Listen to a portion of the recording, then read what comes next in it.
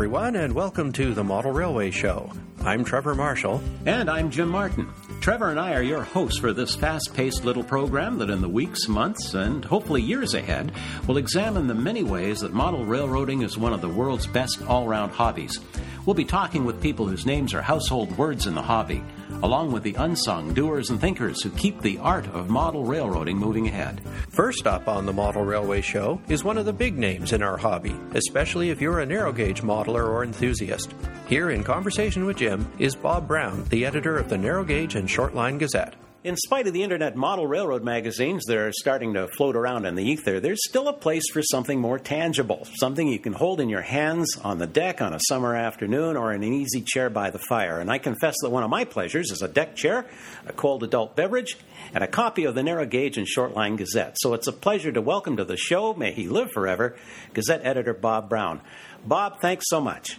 My pleasure. Now, I'm not a serious narrow gauger, but I'm going to tell you right off the top, I subscribe to the Gazette because for me it's real eye candy. I just plain like the look of it. And I'm wondering, maybe this is a good place to start. How did you come to design a look for your magazine that's held up so well over the years and with so few editorial changes? Well, I have to thank Sharon Olson, our art director, for doing this.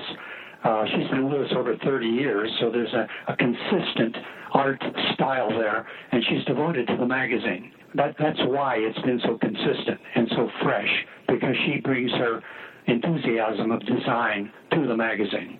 I like the fact that probably half or more of the front panels of the magazines are paintings rather than photographs. To me, that sort of ties in with the art of model railroading. Was that a Sharon idea or a Bob idea? That's a Bob idea, and I'm very fortunate in having many artists who want to have their paintings on the cover of the Gazette. I have far more paintings than I can get on the cover. And some people like to have photographs of models, so what I do is I alternate, but I tend to lean towards the art because I agree with what you said. There's something, I don't know, something about art on the cover of the Gazette. It kind of makes the Gazette what it is. Well, it's timeless, too, I think. I think so, too, yes. And this started back with the fine lines? Yes, I started with a Ditto Master magazine. The kids in elementary school had all their worksheets done on Ditto Masters. It's kind of a little purple reproduction system. And I started with that and slowly moved into printing. And after 11 years, we moved into a professional magazine. So it's slowly grown, which is the way to do it. We didn't jump into it. I think in my days they were called Gestetners or something like that. Yeah, it's even lower than mimeograph. Mimeograph, that's the word, mimeograph. Yeah. Thank you, sir. But this is even lower than that. Well, it looks fine now, I'll tell you. I wish I'd been there from the beginning. I actually started reading your magazine back in 1982, and a friend of mine had an article published, and that's when I discovered the Gazette, and I've never missed an issue since. Well, that's great. Yeah, thank you. There's a real sense of family when I read your magazine. Sadly, guys like Dick Andrews and Al Armitage are no longer with us, but we've got Mallory Hope Farrell and Harry Brunk and Charlie Getz, Jim Vale, and the like. You have to have some solid friendships there. Yes, I do. There seems to be a desire to be part of the Gazette, and I'm fortunate that good people want to be part of the Gazette. Dick Andrews, I'm told, was actually in the hospital, on his hospital bed, writing his last column. I mean, there's a real dedication. Al Armitage quit after 120 issues. Charlie Getz has been in every issue except one, which I think is the longest-running column in a model railroad magazine. Jim Vale's been with me almost 30 years. Mal Farrell was writing for Fine Lines, and Harry Brunk, he quit after 120 articles, and we've put them together in 2 large books. And now he's writing again. So they seem to be wanting to be part of the magazine, and I hope part of that is friendship to me. Good thing you mentioned those books. That's Benchmark Publishing, isn't it? That's correct. That's our book publishing arm. And we've done Up Clear Creek and more Up Clear Creek. That's all of Harry's articles that have appeared in the Gazette. Yeah, it really is an amazing run. It's a fantastic book. Yeah. Books. Is the Gazette still a scratch builder's magazine to the degree it was, say, 25 years ago? I'm thinking back to guys like Gary Nash and Mick Greenberg, articles like that. Well, I think it still is. I think we still have a high level of scratch building. there's a lot more ready to run, but that's mostly in the way of motive power. And most of the scratch building is now done on structures, sawmills, mines, and things like that. So I would say we still have quite a bit going. Go to a narrow gauge convention and go into the contest room, and you'll see some fantastic scratch building. And so I think it's still popular, but keep in mind there's much more ready to run. It may be that the fact that you can buy beautiful ready-to-run locomotives now gives you more time to scratch build beautiful buildings. So I don't know. I'm getting a lot of scratch building material for the magazine. Yeah, that's a good observation, really. If you had to scratch build everything, you'd never get done. That's the old days we had to do that. I wanted to mention your wife, Irene. She's been with from the start? Yes. The role she plays in the magazine. Now, I didn't want to have this conversation end without her name coming up. No, without her, it would die. She's devoted her time to running the magazine. She's on the computer right now doing all the nasty subscription work and all that. And without her, there would be no Gazette. Absolutely. There never would have been one. I taught school, and when we took over the magazine, I was still teaching school, and she stepped in and began running it, and that's been 33 years. So she's a very, very important part of it. You know, I personally like the time. I guess a lot of model railroaders, if they aren't already, do become history buffs through their research. I personally like the time you take in the Gazette to look back on the historic narrow gauge modelers. Tell us a bit about the narrow gauge museum that you're putting together. There's no longer a narrow gauge museum being put together, to be honest. But what we're doing, the National Model Railroad Association is going to establish a scale model railroad exhibit at the California State Railroad Museum in Sacramento.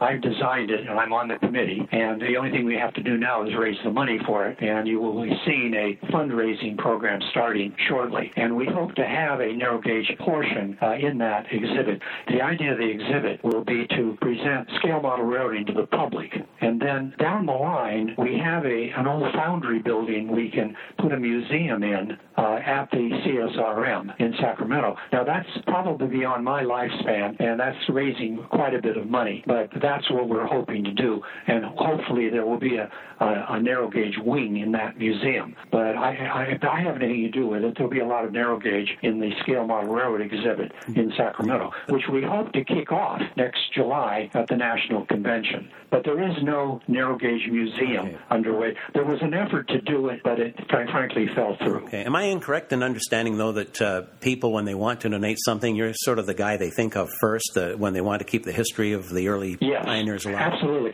I have an enormous collection of early narrow gauge models.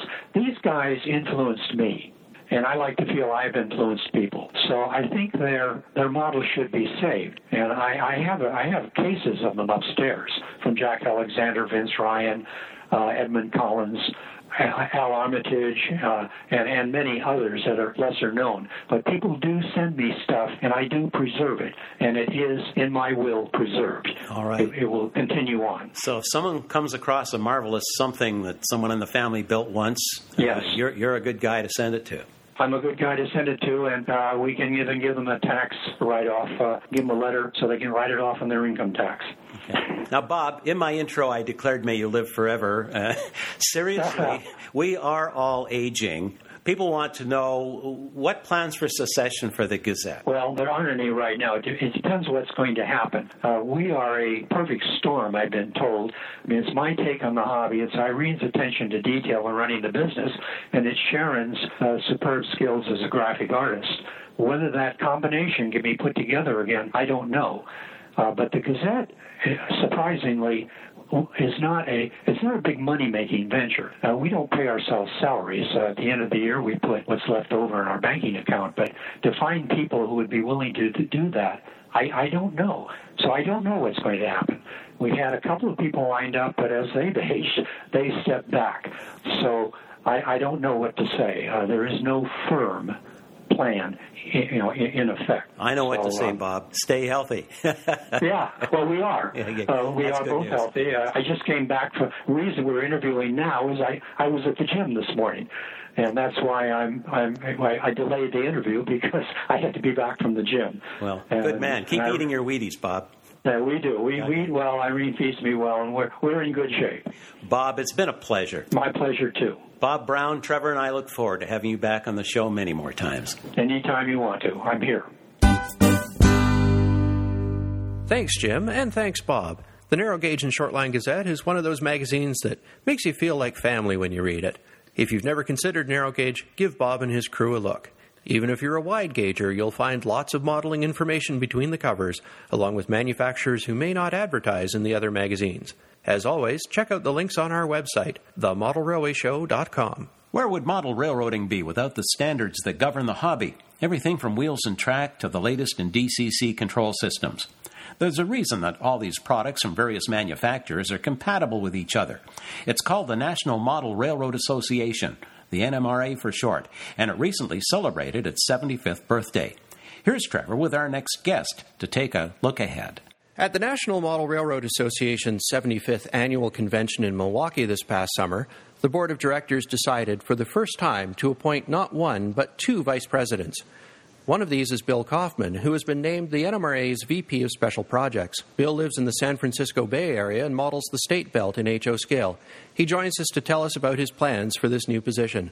Welcome to the Model Railway Show, Bill. Well, I'm glad to be here. Now, I've known you for several years, and you've always struck me as the type of person to step up to the task when you see that you can make a difference. Why have you decided to take on this role as VP of Special Projects? Well, it wasn't really very premeditated. I just saw the announcement come by and thought to myself, that's something I could do. I've been vice chair or vice president of my union, of a number of nonprofits, church groups, all that sort of thing, and just said, I can do that. I feel like, you ought to do something constructive with your life. I like to snipe from the sidelines, but I ought to do something more constructive than that. So I said, okay, I'll apply. Now, what are special projects? Where are you focusing your efforts on this? Special projects are... I think it's whatever I want, but I'm sure that Mike Brestol, who's the president, would think it's a little more organized than that. What essentially happened, and as you mentioned, there were there was quite a number of people who applied, but two of us, Dave Thornton and I, put on presentations at the board meeting, and Dave's focused on working with the administrative stuff and how he could help with that. Mine focused on what's coming, what the world is going to be like, the needs of the regions and divisions, the need to be involved with the electronic media, and all of that sort of thing. And so that's been pretty much set up to be my bailiwick. I worry about relations with the regions and divisions. I worry about relations with the SIGs. I worry about how we're going to use technology. I seem to have acquired the Boy Scouts somewhere along the line.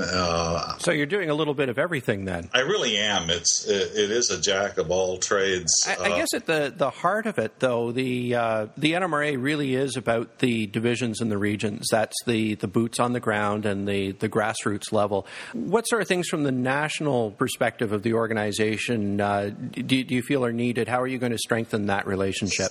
We're already launched into some of that. I mean, some of that started, and in a way is how I got here.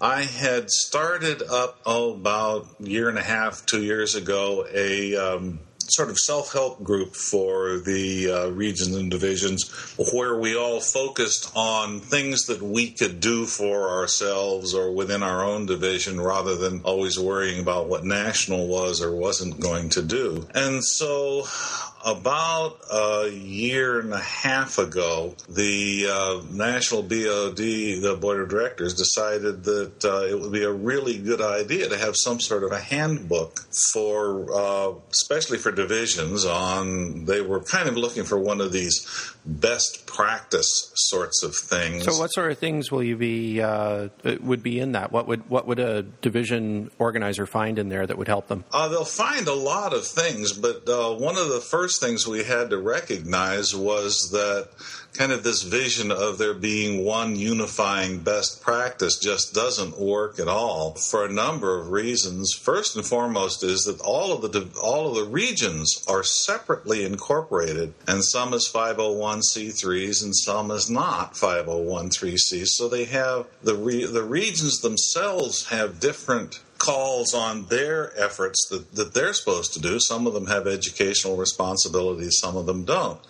So starting with that basic mess, then you move on to what's the divisions, and the divisions really are only mentioned a couple of times in what's called the Executive Handbook, which is the underlying document.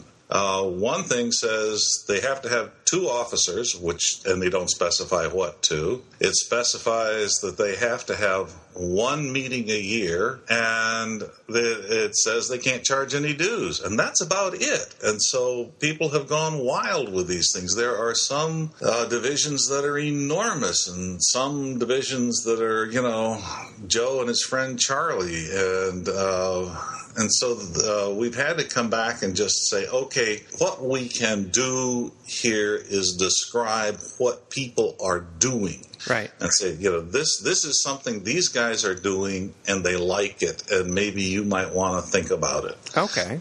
Now, beyond the NMRA, obviously that work is very important, but you also mentioned when we were talking earlier about outreach to other groups. I know you've been very involved in special interest groups. You moderate a number of news groups online. You're regularly published in the hobby magazines. You're going to be a very public face for the NMRA. What are your plans for connecting with members of those groups?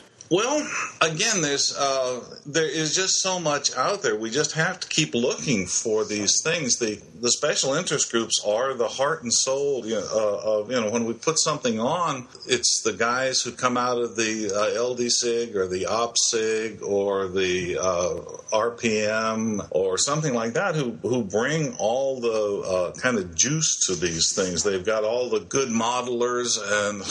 So, again, like I say, I'm going to have to be out there and be the face of things, but it's not just me. It's all of us working together to make this go. And what sort of message are you giving those groups? Is it, I know that the NMRA's membership is hovering around 20,000. Are you looking for ways to tell the people in the Layout Design SIG or the OPSIG or any of the other, the historical societies, what the benefits are of membership? Is that the point of this, or? Yeah, I think that this is all kind of one big ball of wax where we don't often think of ourselves as a community, but we really are. We're a community of people who think and talk and are interested in trains and in the small ones and how they operated and in the big ones. And it's all sort of interconnected. And I think that our role is to be sort of a coordinator to facilitate what other people are doing. I mean, the SIGs, we're not going to take over the SIGs. The SIGs are doing just fine, but we do have things to offer, like especially insurance, but we also have things to offer like the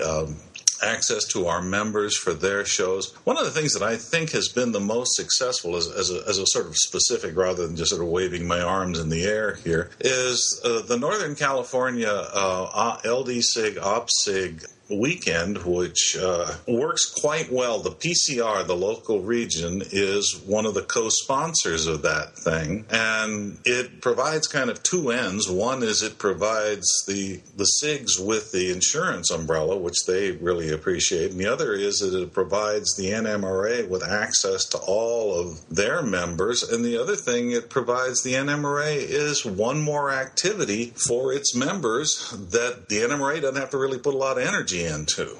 Okay. But it's still a real quality event. So I guess you can help with the organization of these things and with bringing different groups together, like the OPSIG and the LDSIG, and then the benefit for the NMRA is that the value of an NMRA membership is more because they get to go to these things.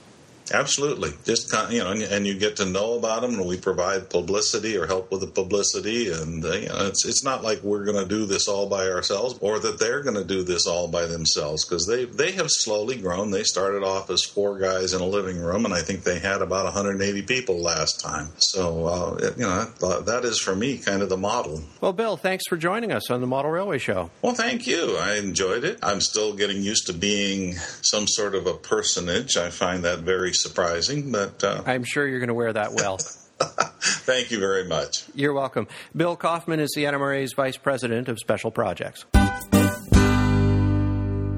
Thanks, Trevor and Bill, and a happy 75th to all the folks past and present in the NMRA. Look for links to the NMRA website on our website, themodelrailwayshow.com. Well, it's time to close out the show. And we'll do so by thanking our technical advisor, Chris Abbott, for helping to beat the electrons into submission, Dave Woodhead for his great original music, and our web wizard, Otto Vondrak, for making us look good. Next time on the show, Andy Sperandio of Model Railroader magazine talks about the latest issue of Great Model Railroads. And Mike Hamer, whose great New England-themed layout has appeared in that annual, talks about encouraging the kids into our hobby. Till next time, I'm Trevor Marshall. And I'm Jim Martin. Thanks for joining us here on the Model Railway Show.